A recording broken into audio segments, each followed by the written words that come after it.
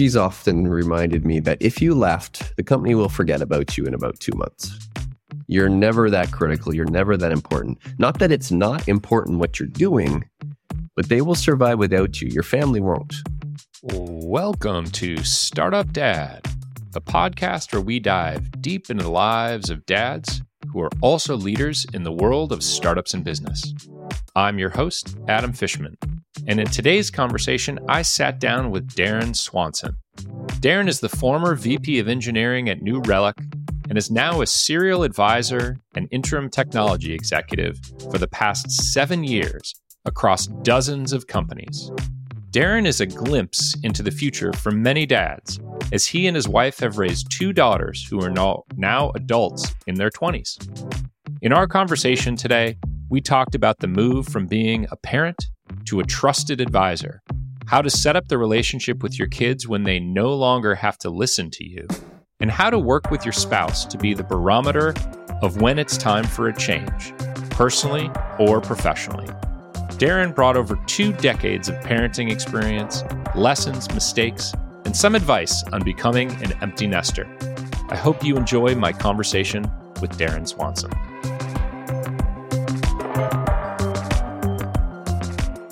I would like to welcome Darin Swanson to the Startup Dad podcast. Darin, thank you for joining me today. It is a pleasure to have you. Yeah, this is great. Been looking forward to this for months now, I think. Wow, months. No one has ever told me they're looking forward to my show for that long, but hopefully I do not disappoint. So Darin, this is a really interesting episode today because you are an empty nester, so to speak. You have older kids, and it's a perspective that I've always wanted to share on the show, so I appreciate you offering to come on. But let's go all the way back, and let's get started and talk about, first, professional background. So tell me and our listeners a little bit more about who is Darin? What do you do for work? Yeah, so I have happily fallen into a job I did not even know existed. Started doing it about 8 years ago, 7, 8 years ago, advising, mentoring, interim, fractional, executive, technical leader, product leader, kind of all of those different shades. I did all my learnings and mistakes, and well, I've made mistakes since then, but I did a lot of them during a tour of duty at a startup called New Relic. I was there for 7 years, and now it's amazing. It's 7 more years after, where I basically try to partner up with people, leaders who are looking to increase their strategic impact as they help, a hyper-growth, venture-backed startup make its geared changes towards, better, stronger, faster. And yeah, I just really enjoy watching people find their stride, find how they want to be leaders. And I'm super, super excited about doing that. Awesome. That is so fun that you've been able to do that for like 7+ years now, especially after a 7-year run at New Relic. Let me ask you, when you left, this is a little deviation from daddom, but when you left New Relic after being there for 7 years, was it hard to figure out what you wanted to do next in life? Or was that something Very where you're much. like, I know that this is next for me?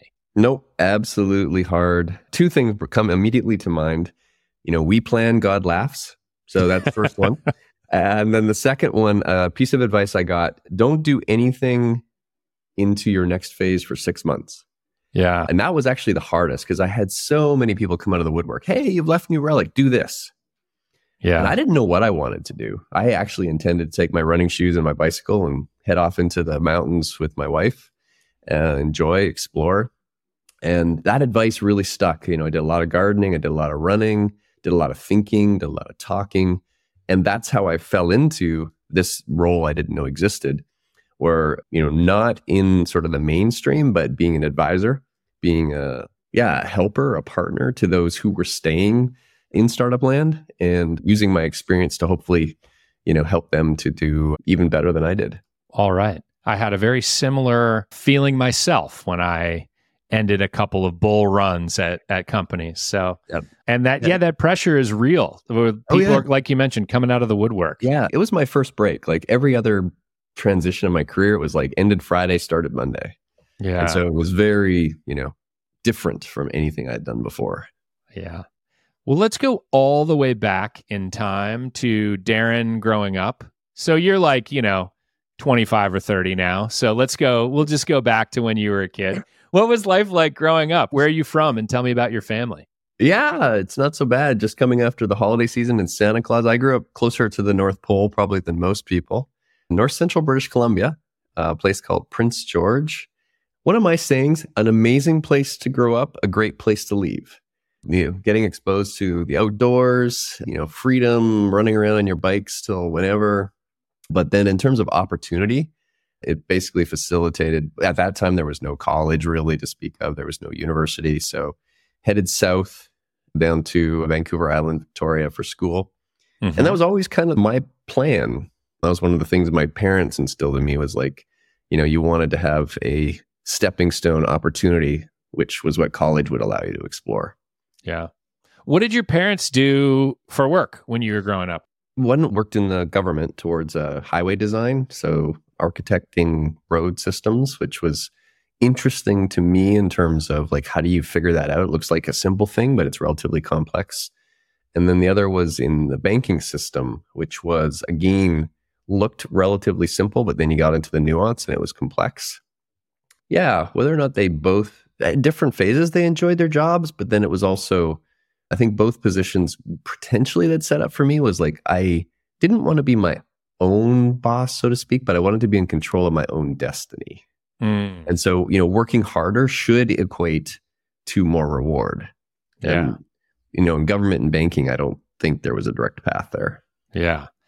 I love that way of thinking, like working hard should equate to your own reward. That's a pretty good life philosophy to have there. Yeah. And then I learned that physical labor, while I loved it, I saw as I got older, like older being like 23, I was like, ooh, this is really hard on the body. And so that was, when you woke up in the morning more tired than when you went to sleep, that was when I was like, okay, physical labor has been great, but now it's time to transition to using my brain. Yeah. Do you have any siblings? Yeah, I got a younger brother. He actually, fled down into the United States earlier than I did for the opportunity. So he's been happily sequestered in California for a long time. Wow. And yeah, it's been amazing. We've eventually ended up in pretty similar spaces. And yeah, I just love the relationship towards us, workshopping, thinking. He's a little earlier in his career with kids. So that's been fun too, to hopefully help him where, we both succeeded and failed. Yeah. Well, good transition. So let's talk a little bit about your family now. You have a partner, a wife, and 2 adult kids. So tell me about your family. Yeah, it's still hard to say adult kids. I still feel like I'm 10 years younger than I am, but they've done amazing, maybe both because of us and in spite of us. Both are now, I think, post-college. First oldest is in a career in computer science, which has been great, but also challenging in the COVID times. Yeah. And, with remote distributed work, early career, I think as an industry, we're doing a very poor service in terms of investing in people who are just coming out of college. A bit of an editorial there.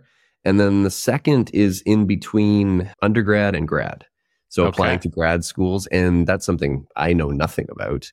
And so that's been fun partnering up with her towards, grad schools, opportunities. How do you weigh pros and cons when you got multiple opportunities? And also back to what we talked about earlier, making your own opportunity. Because this is now more pitching and lining things up towards what you want at the intersection of what your sponsor wants. Mm-hmm. Yeah. And you've got your oldest kind of following in your footsteps, so to speak. Yeah. Yes and no. Okay. Yeah. Claire is wiser than me, has what is, I think, a hobby and a passion, and then what is a solid and fun career. And what I mean by that is creative writing. They're working on that. They're loving it, but probably realized that's not going to out of the gate pay the bills. Yeah. And so found that computer science did very well in it. So got a really amazing GPA, blah, blah, blah. And then did a minor in creative writing at school. And so now professional is funding passion. And that's cool. Way wise beyond my years. So yeah. And how long have you and your wife been married? Well, in Canada, you get married when you're 12 and then... It's a wonderful ceremony at the beer store. Yeah, exactly. We've been married, wow, we're coming up on 32 years. Wow. And so, yeah, we met each other. It was not love at first sight. Neither of us really were that impressed with each other. But then we became really quite good friends. And then all of a sudden, like this little burning fire started coming up for me, like, ooh, she's pretty hot. And like, she's really smart. And like, that's a pretty good intersection. And so, yeah, then we started dating and got married right after we finished college.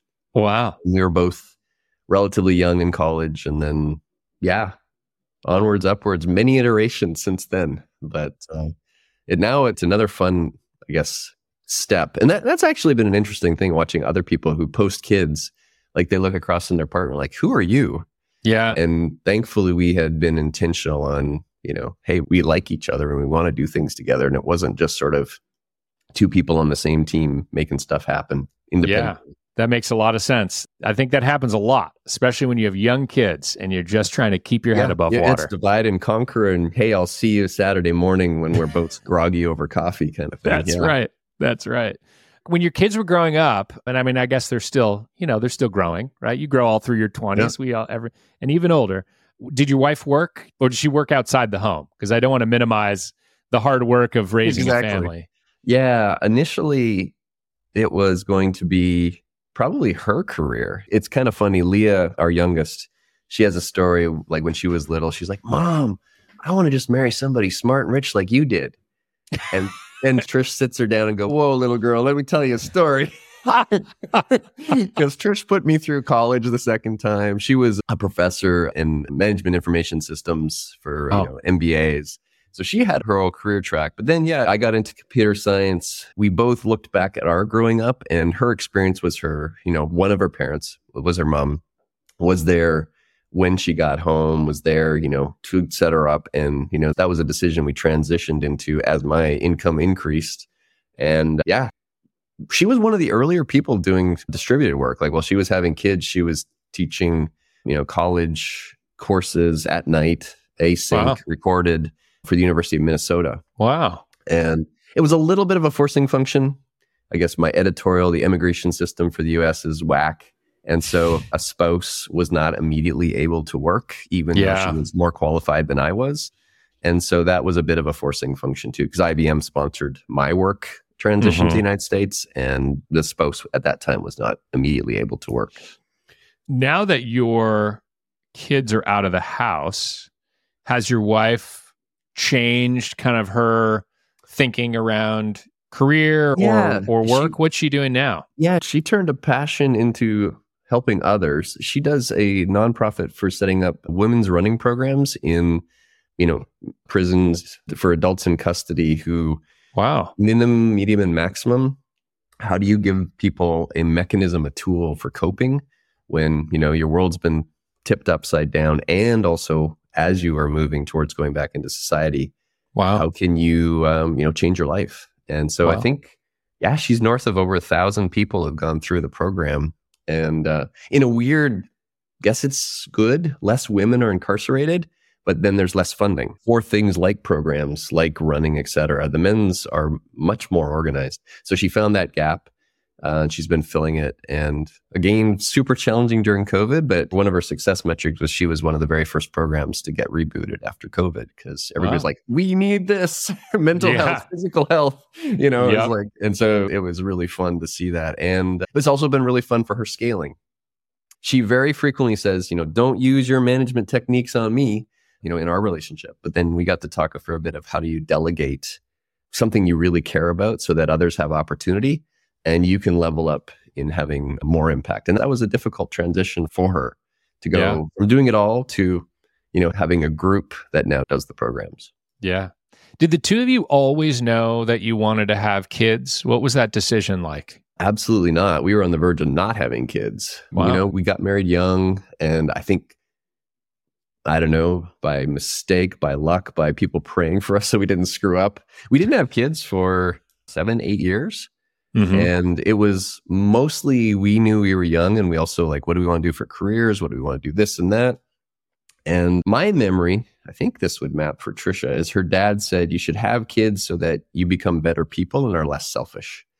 So I think he was telling us, hey, you might be a little too inward looking. He was a very wise man. And I retired, or I, went out of a normal career path relatively early. So most of our friends don't have kids. And I think there's super amazing, impactful, and valuable lives down both streams. Yeah. So I think it's more like, how are you positively impacting the world than did you have kids?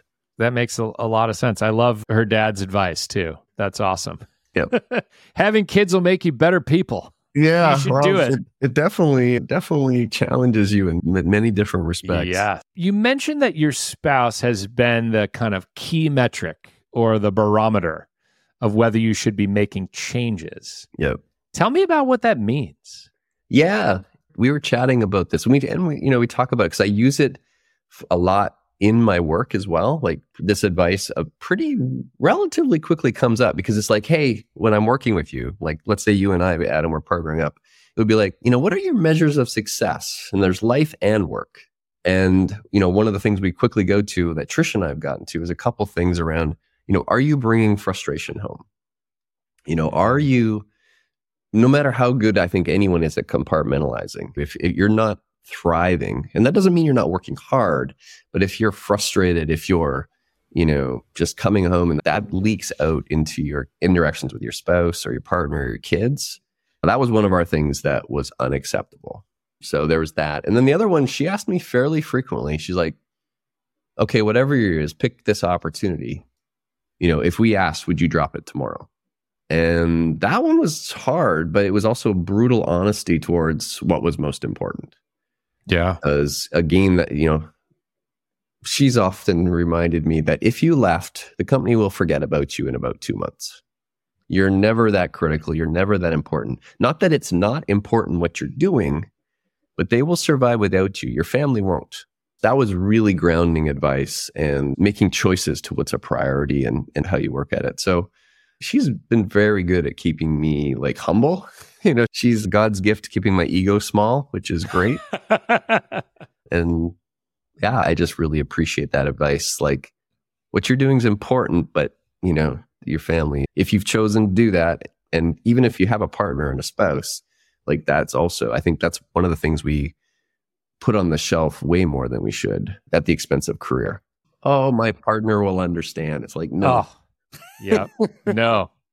Do you remember a time in your career where she kind of really had to be that barometer? Either you were bringing too much frustration home with you or just something wasn't going right and she had to kind of set you straight? It's pretty constant. Like, hyper-growth startups, you're going through a different phase of the company every 6 to 9 months. So there's always going to be pressure. In fact, if there isn't, you're probably doing something wrong. If you're coasting in, venture-backed early stage startup. So I think it's more like just that constant reminder of how you're doing your overall prioritization. And specifically, usually it was when something was in the crapper, like when a project was going really poorly and, somebody would be pinging on 2 p.m. on a Saturday, because things weren't going well. And I probably hadn't communicated very well because I was hiding, like information hiding. Oh, that'll make everything better. And she was like, hey, have that communication with them, but tell them you're going to deal with it on Monday. Yeah. You've made a mistake. So that'd be the envelope. I had made a mistake. Yeah. And, owning to it and then setting a timeline for dealing with it in resolution rather than it burning in your brain. And everybody can tell when you're not really physically present, let's say at dinner or, we have a lot of things where we call forced family fun, which usually is like an organized event that is type 2 fun. After the fact, everybody's like, oh yeah, that was really good. But ahead of time, most people would be like, I don't know if I want to do that. Yeah. And for me, I was there, but I wasn't there because I was on the problem in the background. And, individually learning how you can deal with that. For me, it's like, I write it down. I tell the person, here's where I screwed up. Here's what I'm going to do. Wrote it down and we're going to talk on Monday. Like for me, that's how I could, sort of stash it, so to speak, till we really needed to deal with it. I love that concept of type 2 fun. I think that's a new one I'm going to incorporate into my my lexicon. It's not fun in the moment, but it's fun after. It in retrospect, everybody mostly agrees it was fun. Honestly, I think that's probably most of parenting, where like in the moment you're like, this is really friggin' hard, and then after the fact you're like, oh, we can laugh about. Well, otherwise that nobody would ever have a second kid, right? That's true. That's very true. So speaking of second kids, so you have two adult children. I know it probably sounds weird for me to say adult children, but Yep. they're 22 and 24, I think you told Yep. me. Exactly. Yeah. And so, they've always been your kids. They'll always be your kids, even probably when they're 40, right? Exactly. But they don't have to listen to you anymore. Nope. And I'm wondering how you managed through that as both you and they have gotten older. Yeah. Yeah. It's one of the hardest things because I would say actually as they get older, the problems get bigger. They have more blast radius. They have more impact on their lives, all those kind of things.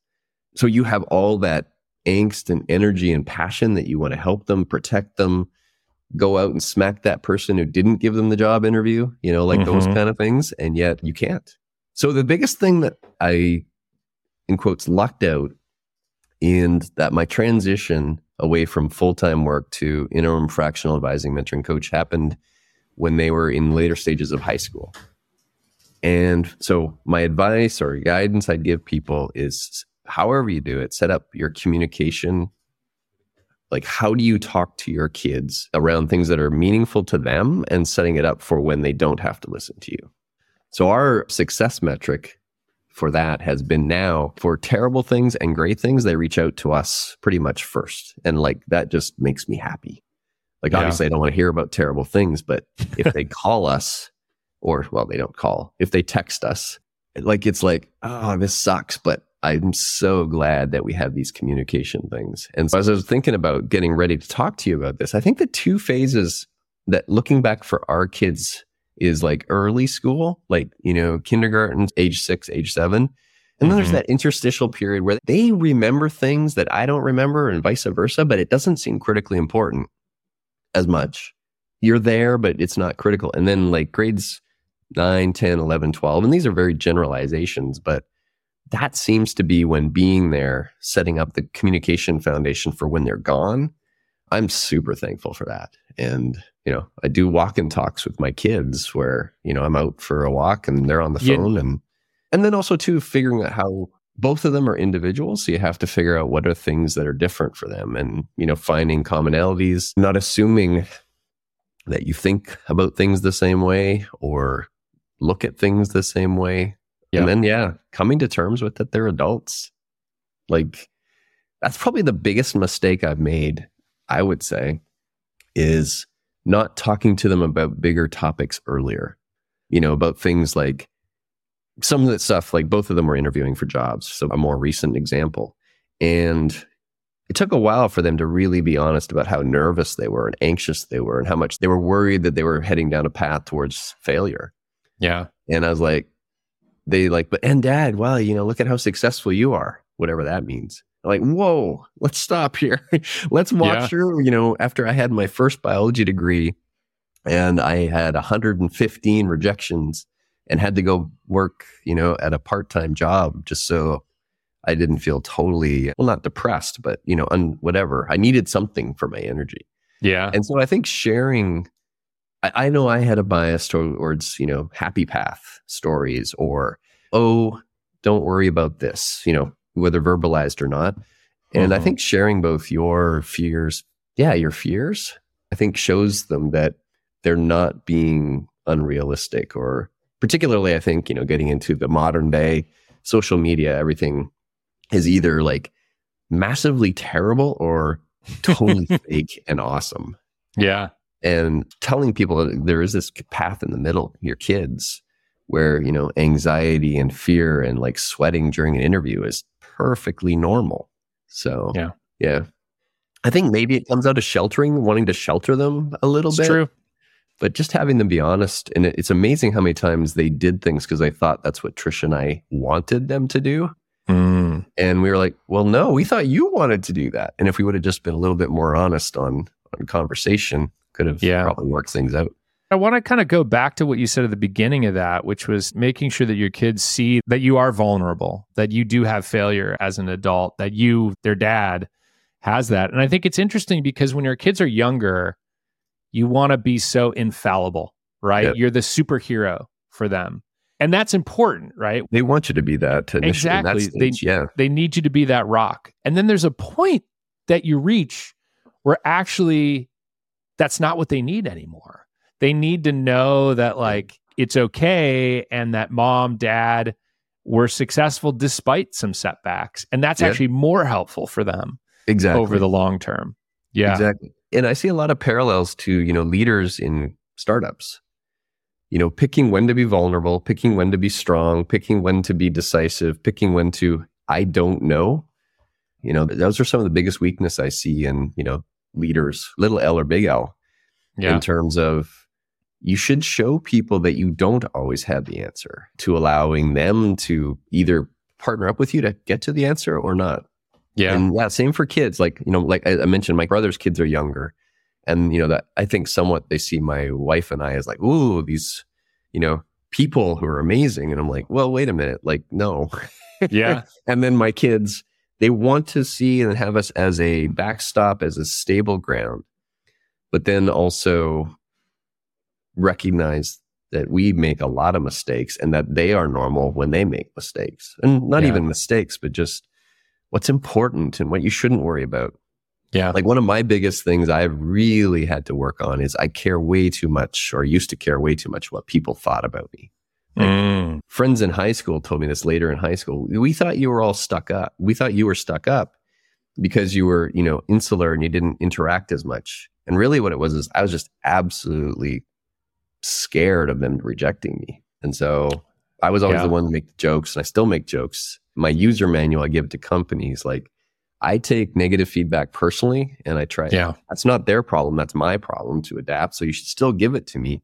And then I always try to lighten the mood by the joke. And that sometimes serves me well. Sometimes it comes across as cavalier or never taking anything seriously. Same for, helping my kids. Both of them have an amazingly good sarcastic humor, but sometimes it's too biting in the moment. Yeah. And they're learning how to use that with some feedback from us sometimes. It's like, hey, that was not good. That was too much. Yeah. Well, it's either going to be you that pulls them aside and says that, or it's going to be someone in their professional lives or... Exactly. So again, having the radical candor type, Kim Scott type thing as your kids get older, I think is important. Yeah. So I want to ask you kind of a follow-up to this. Has it been hard for you to watch your kids grow up and now as computer science professional or, graduating from college, has it been difficult to watch them go and make different decisions than maybe what you would have made in that moment? And how do you walk the line of letting them make their own decision, but also giving them that fatherly advice without coming on too strong? Like, it's a balance, right? How have you struck that balance? Yeah. I probably fall too much to being prescriptive, like do this. And mostly it's like Trish and I looking back, our early days, like, we're just coming up to the Christmas break, the holiday break from Christmas to New Year's. Perfect example. Like early married years, we would go back to family and we just played video games for 2 weeks straight. Nothing else. That is all we did. We ate their food. This is Trisha's family. We ate their food. We played video games and slept. Yep. That was it. And I look back on that. What a waste of time. Like, oh, mama, like, just pick 10% and do something like, And so trying to weave that into but then at the same time, it's like, well, but that's the only time in their life they can do that. Right. And so it's like kind of trying to walk and balance that. So it's a bit of a healthy balance. And I think too, just, telling stories like, hey, here's what we did and here's how that, and I think that's back to showing who you are. Like financial is a perfect area of opportunity and landmines, right? Like, hey, have you started, your 401k, or hey, have you started saving, or have you done this, or you have done that? And it can sound just like a laundry list of, mom and dad are in my face again, as opposed to, well, here's the things we did. And this set us up to a lot of pain or a lot of, potential. Yeah. Yeah. And mostly that's resonated for them. And, I think, we've thankfully for the last, 10 years, like money as a thing hasn't been something like, it's not a hand to mouth existence for us. Yet teaching our kids the value of a dollar, that's been relatively tricky business. Yeah. Yeah. The hardest part is when you fundamentally see them doing something that's like, I don't know about that. Mm-hmm. But, you can just tell them your experience and they have to be their own people and then just be there for them. It's a lot of like the disagree and commit in a work context. It can't be disagree and commit and then I told you so. Like that doesn't help anybody. Yeah. And so, there's very many things people just have to experience on their own. And so far, thankfully, we haven't seen anything that's like, okay, pull the red cord. We got to have something here. I don't think we've had that. COVID was really tough. Our kids were both in college in COVID. And initially for them, back to like my wife and I, like they just loved insular reading books, video games, and they didn't understand why their moods were getting grumpier and grumpier. Mm-hmm. They didn't understand the value of community. And that was one of the things I think, once we got over there, whether that flattening the curve and the kids were home for like forever, like how do we get you reintroduced into the world when all of community, college, your friends, church, whatever, nobody was there because everybody had been like closed their door and didn't know what to do. Yeah. So yeah, it's an amazing journey. And at the same time, probably the biggest thing that wakes me up in the middle of the night is like, how do I help them? So I want to go all the way back because you probably weren't thinking about this when they were newborns. Like you said, the problems get maybe fewer but bigger and they change shape.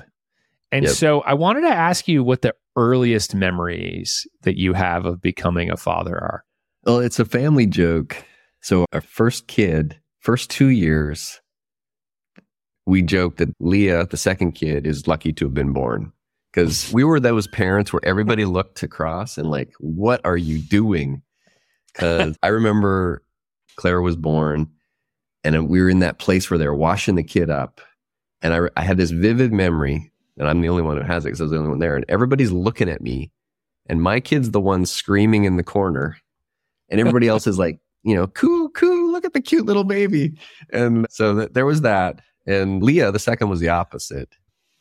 Pretty amazing for the first 2 years. And then some bit got flipped and super challenging as a toddler. But in general, I guess my favorite memory is twofold. There's the laying on the couch with the kid on my chest and either reading or falling asleep. And like that closeness was just like, that's amazing. Mm-hmm. And the other is a great memory, but also a sad memory of when the last time I held both of my kids' hands. And so if you're a parent and you're still holding your kids' hands, treasure that. Yeah. It stops. How old do you think they were when that stopped? We got lucky. We did a tour, 1 year international assignment in China, in Beijing. And it was very common for kids to hold their parents' hands way later than in the United States. Yeah. So we got that one extra year where they reached out and held our hands. Yeah. Not because it was just what everybody was doing. And culturally makes sense. It really solidified how much there's sort of cultural pressure in both directions. Because these kids had grown up in the United States until that point. And then that, 6 months to a year in China, and they changed. And I was like, oh, this is so awesome. But then we came back and like, boom, it was gone again. Yeah. so that's that. We got lucky. That was when they were like 10 and 8. So now, with my niece and nephew who are younger, it's already hard, like even hugs or hands or So culturally, I think we're a little weak, bad, whatever that is on that front. Yeah. So you have 2 decades, little more than 2 decades of parenting experience now. What would rank as sort of one of the top 1 or 2 most surprising things that you've discovered as a dad? Probably how different kids are with the same environment, with the same parenting general processes and practices, how they react differently and how adaptive you have to be because they're individuals. Yeah. Like they have the same parents, And we've done mostly the things the same, but how different they could or would react. I think the other one is both how similar they can be to you and then also how different they can be to you in terms of reacting or growing or interacting. And sometimes the similarities, you glom onto those because you want a mini me. Yeah. And I don't think that's super healthy, whether living vicariously through them or assuming that, they're going to be, marching towards. And that's hard because you want to have things that you're common with your kids. So if you see like, oh, you really love this and I really love this and boom, it's like, well, no, that's not really. And then they, either they drift away from it and you don't want to let it go. So yeah, you have to be super adaptive. Yeah. Have you developed over the course of your kids' lives any particular frameworks or guardrails for parenting? I know we don't usually think about parenting in terms of frameworks like we do professionally, but maybe we could come up with one on this episode. I don't know if there's something that sticks in your mind. Yeah, no, it definitely does. Similar to work, like, proactive communication from either party. Maybe this is a stretch too far. We're workshopping here, but in performance management in work, right? The classic pattern is you wait and you wait and you wait, and then you have to tell the person things are really not going well. I think similarly with parenting, if you see good or bad or whatever, you start talking about it. Like, hey, when you're coming home from school, you seem to be grumpy. Like just talking about it and getting it going so it's familiar and not something that you let build and build until there's an explosion or something, unacceptable happens. Yeah. I think, just making communication of both the fun and the deeper stuff very natural, I would say is what's most important. Like no topic should be off bounds in terms of, exploration. And you can say, here's what I fundamentally believe. Here's what my truths are. And here's how we have lived as a family. And as they get older, you got to give more and more degrees of freedom for them to be like, they're no longer just doing what you've said. They're now figuring out what they are doing. And how are you going to get ready for that? How are you going to kind of, again, back to work? Like, if you fundamentally believe in some form of mechanism of, leadership or management, or in my space, like software development, can you embrace that someone does it fundamentally different and it could be successful? My example was I always was an individual who liked being part of a team, but give me my work and then I'll bring it back to the team.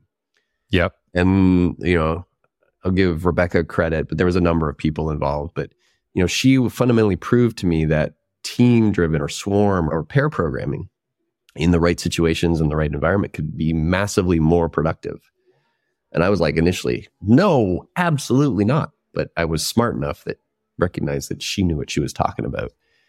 And so similarly with kids, like when Claire was like, oh, I want to do a minor in creative writing. I'm like, why?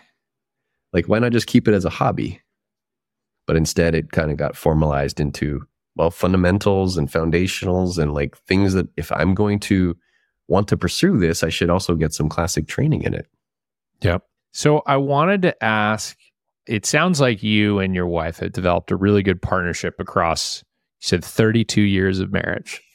So that's a long time. Yeah. And partnership is super important when you have kids. I mean, I know this, but I want to add that it's impossible to agree 100% of the time with your spouse. So if you think back through the last couple decades of raising kids, what's something that you and your wife haven't always seen eye to eye on when it comes to parenting? Yeah. I'm not as naturally empathetic as I should be. So if someone falls down or hurts themselves, or mostly physically, but sometimes emotionally, I'm like, suck it up, let's go. Like, and that's my own coping mechanisms to just quickly move past it. Yeah. And Trish was like, come on, just give them a hug. And so it wasn't like sort of a foundational thing we differed on, but she was making me better on recognizing like the suck it up mechanism shouldn't always be the default. Yeah. The tough love parenting strategy isn't always the best one. Kind of like anything can be pushed through in a quick moment just by effort. And sometimes pausing in that, wow, that really sucked, or that hurt. Yeah. Like, I'm still not good at it. Trisha still gives me like the kick under the table towards that. So I would say that's where it is. Yeah. Thankfully, looking back, most of the time we were just so tired that in the early days that, it kind of just, we survived, and we're thankful the kids did as well as they did. Parenting is hard. And so, and both of our kids were super early morning people. So, we had a schedule for, who had to get up at 5 a.m. when the kids got up. Yep. And you celebrated when it was not your day. You get to sleep in until maybe 7 a.m. Yeah. I think that in terms of differing, and you said partnership, and I think that's where you can embrace your differences towards making you a better partnership. And Trisha's always been better to it. I more would have the fluffy conversations, and she's been much more, and for me, like my reaction, like maybe from my upbringing, I don't know, that's where I'd have to get on the couch and we'd really have to dive into things. But classically, I think from my upbringing, we stayed more fluff topics than like diving into like, no, I asked you how your day was. I wasn't looking for good. I was looking for how did it actually go? Yeah. And that's also cultural. Like, it's amazing how much we negatively respond when someone actually tells us, when you ask them, when you just want, hey, I just wanted good. Right. For me, that's become the true definition of a friendship, is where you're sharing where you're at and not just fluff. Yeah. When you think back across your parenting, what would you say is a mistake that you've made as a father? You've had a lot of opportunities to make mistakes. I alluded to it already. Starting to talk and tackle bigger topics earlier.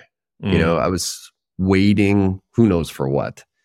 But, whether it's on, what do you fundamentally believe about the world, or faith or finance or interacting with others, or even big topics like you see out there.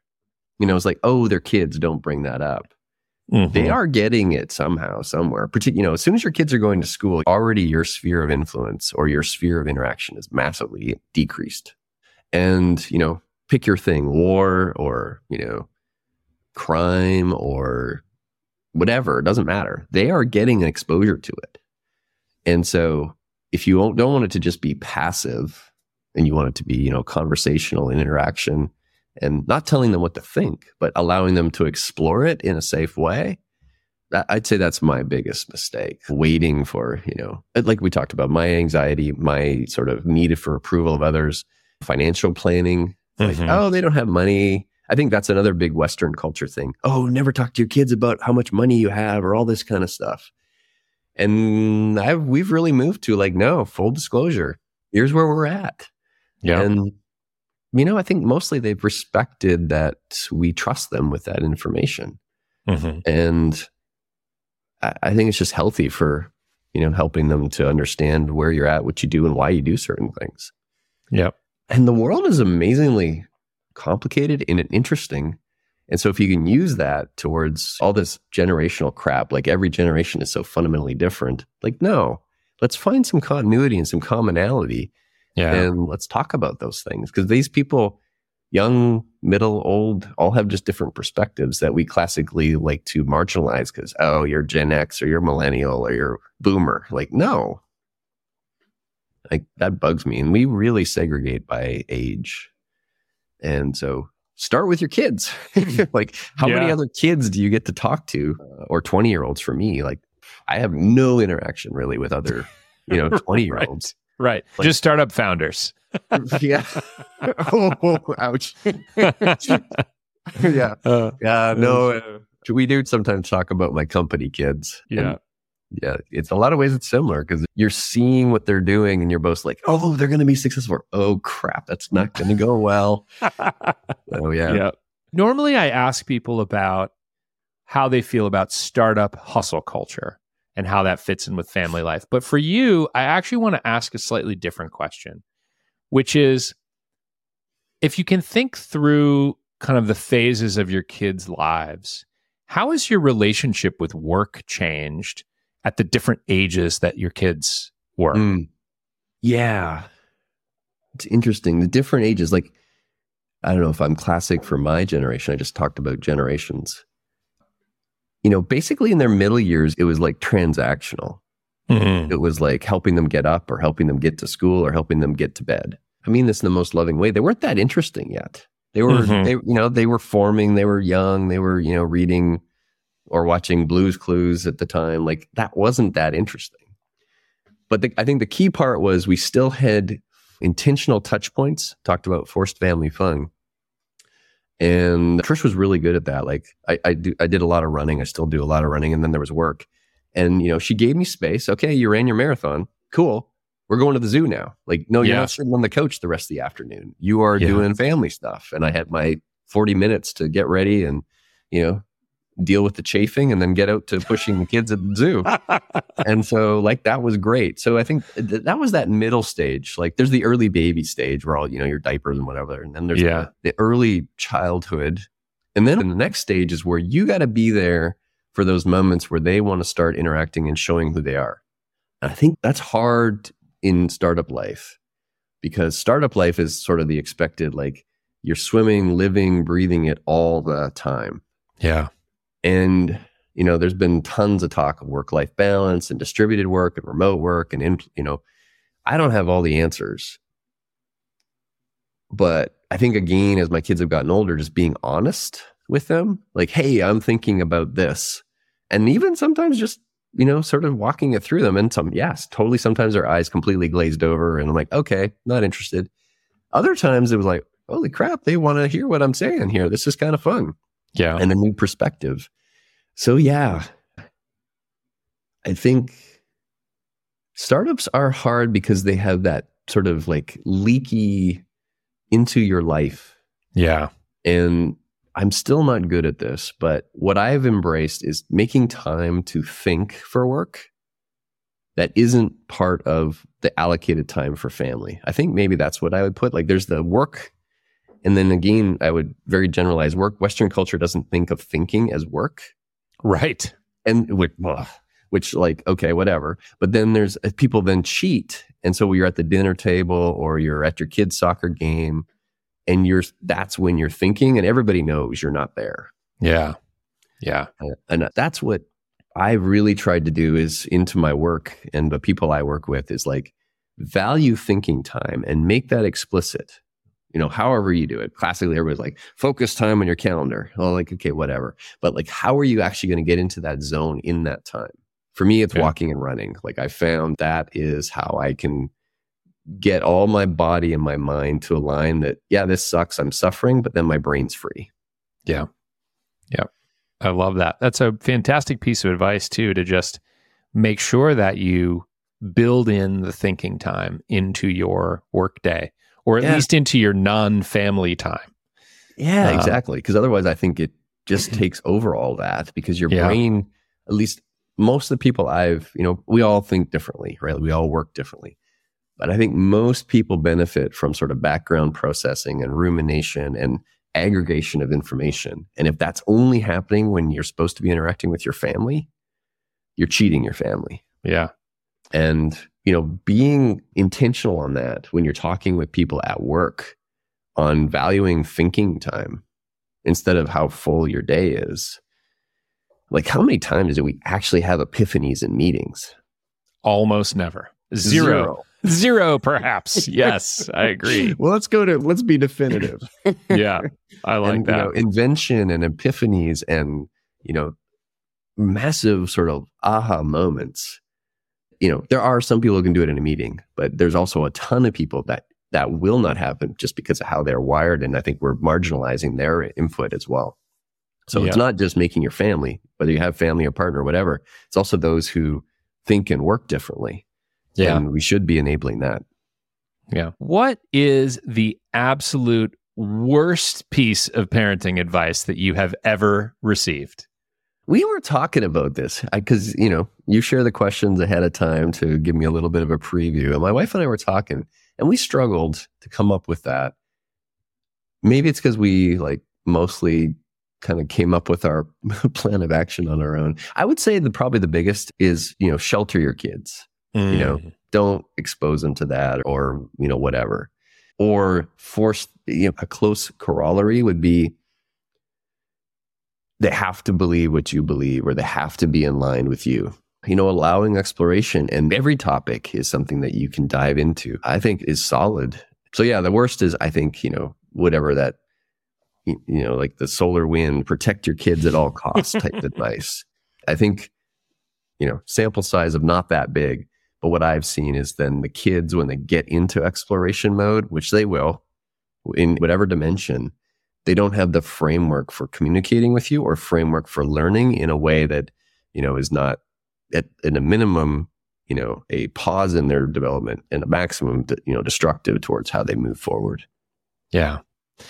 All right. Last thing for you. How can people follow along or be helpful to you in your journey?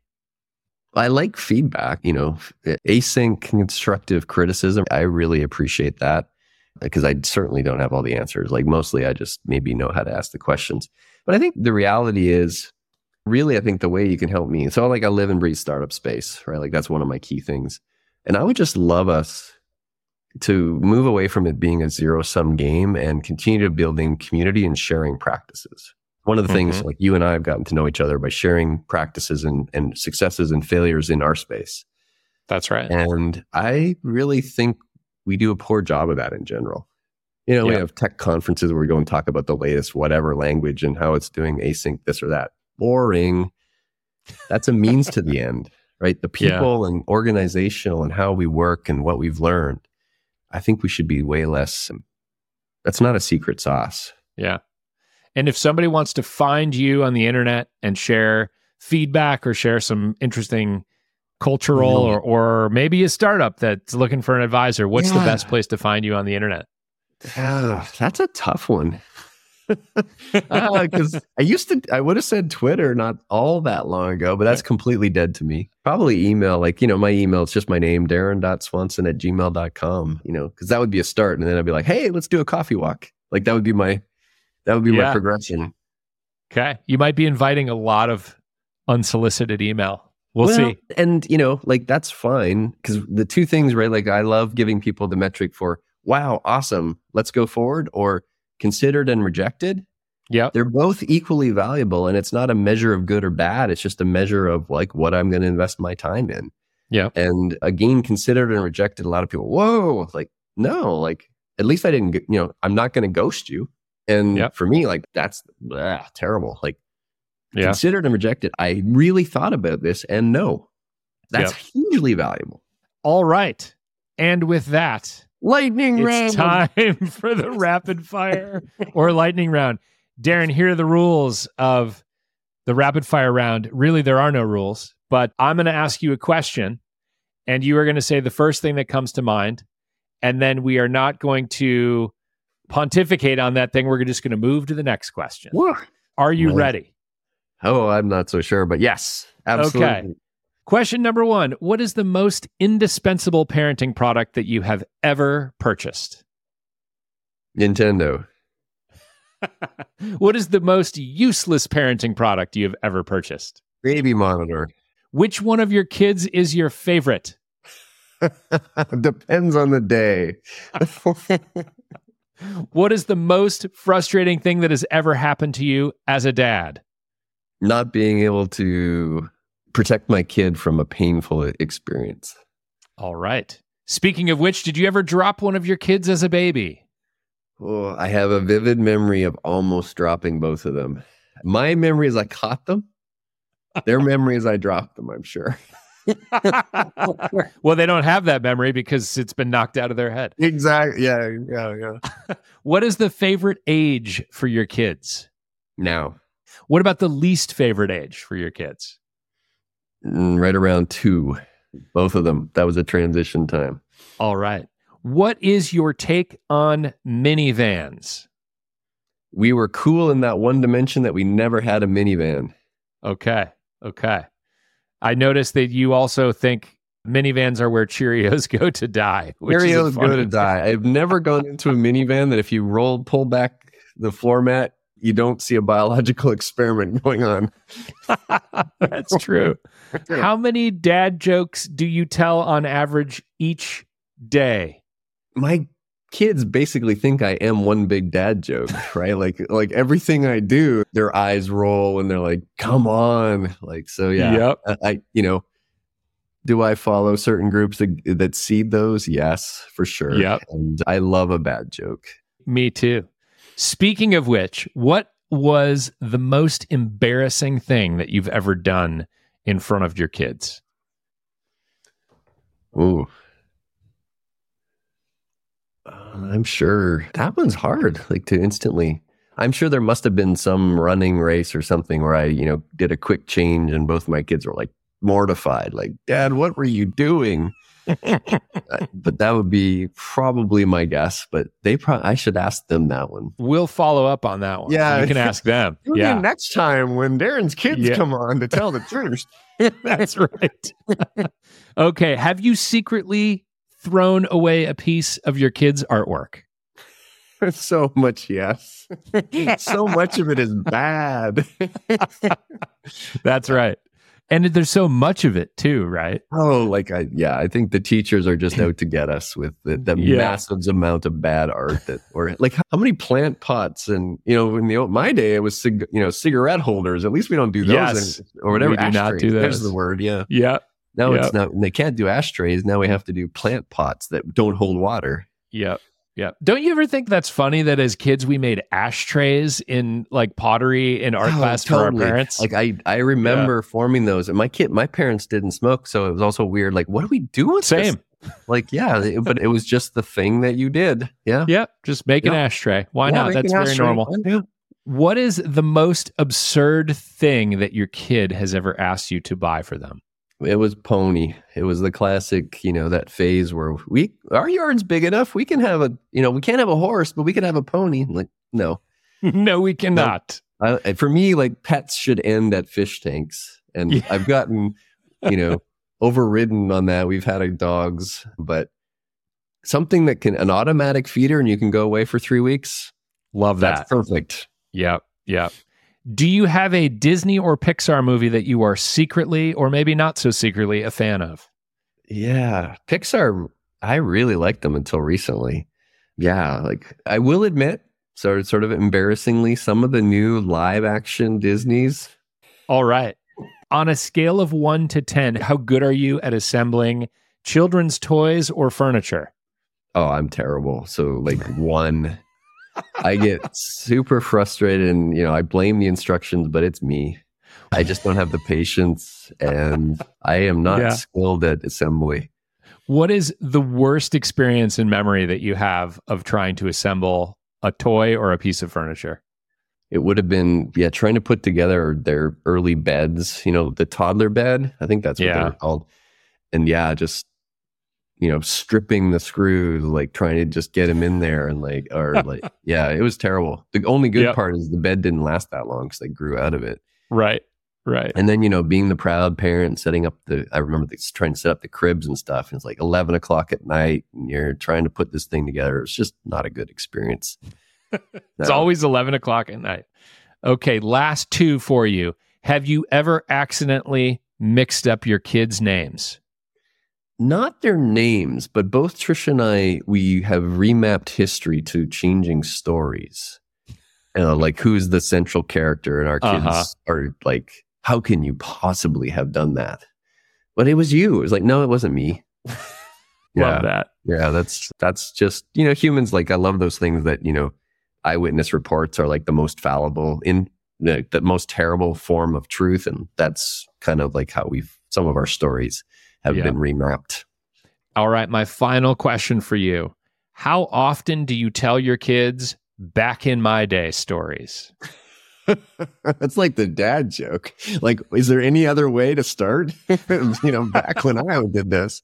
Yeah, quite a bit. More than I want. That's actually one of the things my grandparents, my parents, us, our kids, Trisha and I and some of our closer friends, we look at each other and like, and I mean this in the most loving way, but we are going to hold each other so we don't do that. Like, how do we make it so that we don't continue that pattern of, back in my day? It's like, yeah, but I do it way too much. All right. Well, Good to know I'm not alone in that regard. Yep. Darin, that brings us to the end of our rapid fire round. Thank you so much for joining me on the Startup Dad podcast. You did a fantastic job. And good luck raising 2 new adults. Yeah. Well, the world is the receptacle of them. So hopefully it does amazing. It's almost all of us now. It's a community raising them now. Thank you for listening to today's conversation with Darin Swanson. If you enjoyed the show, thank you for listening to today's conversation with Darin Swanson. If you enjoyed the show, please subscribe, share, and leave me a review. It'll help other people find this podcast. Startup Dad is a Fishman AF production with editing support from Tommy Heron. You can join a community of over 9,000 subscribers and stay up to date on my thoughts on growth, product, and parenting by subscribing to the Fishman AF newsletter at www.fishmanafnewsletter.com. Thanks for listening, and see you next week.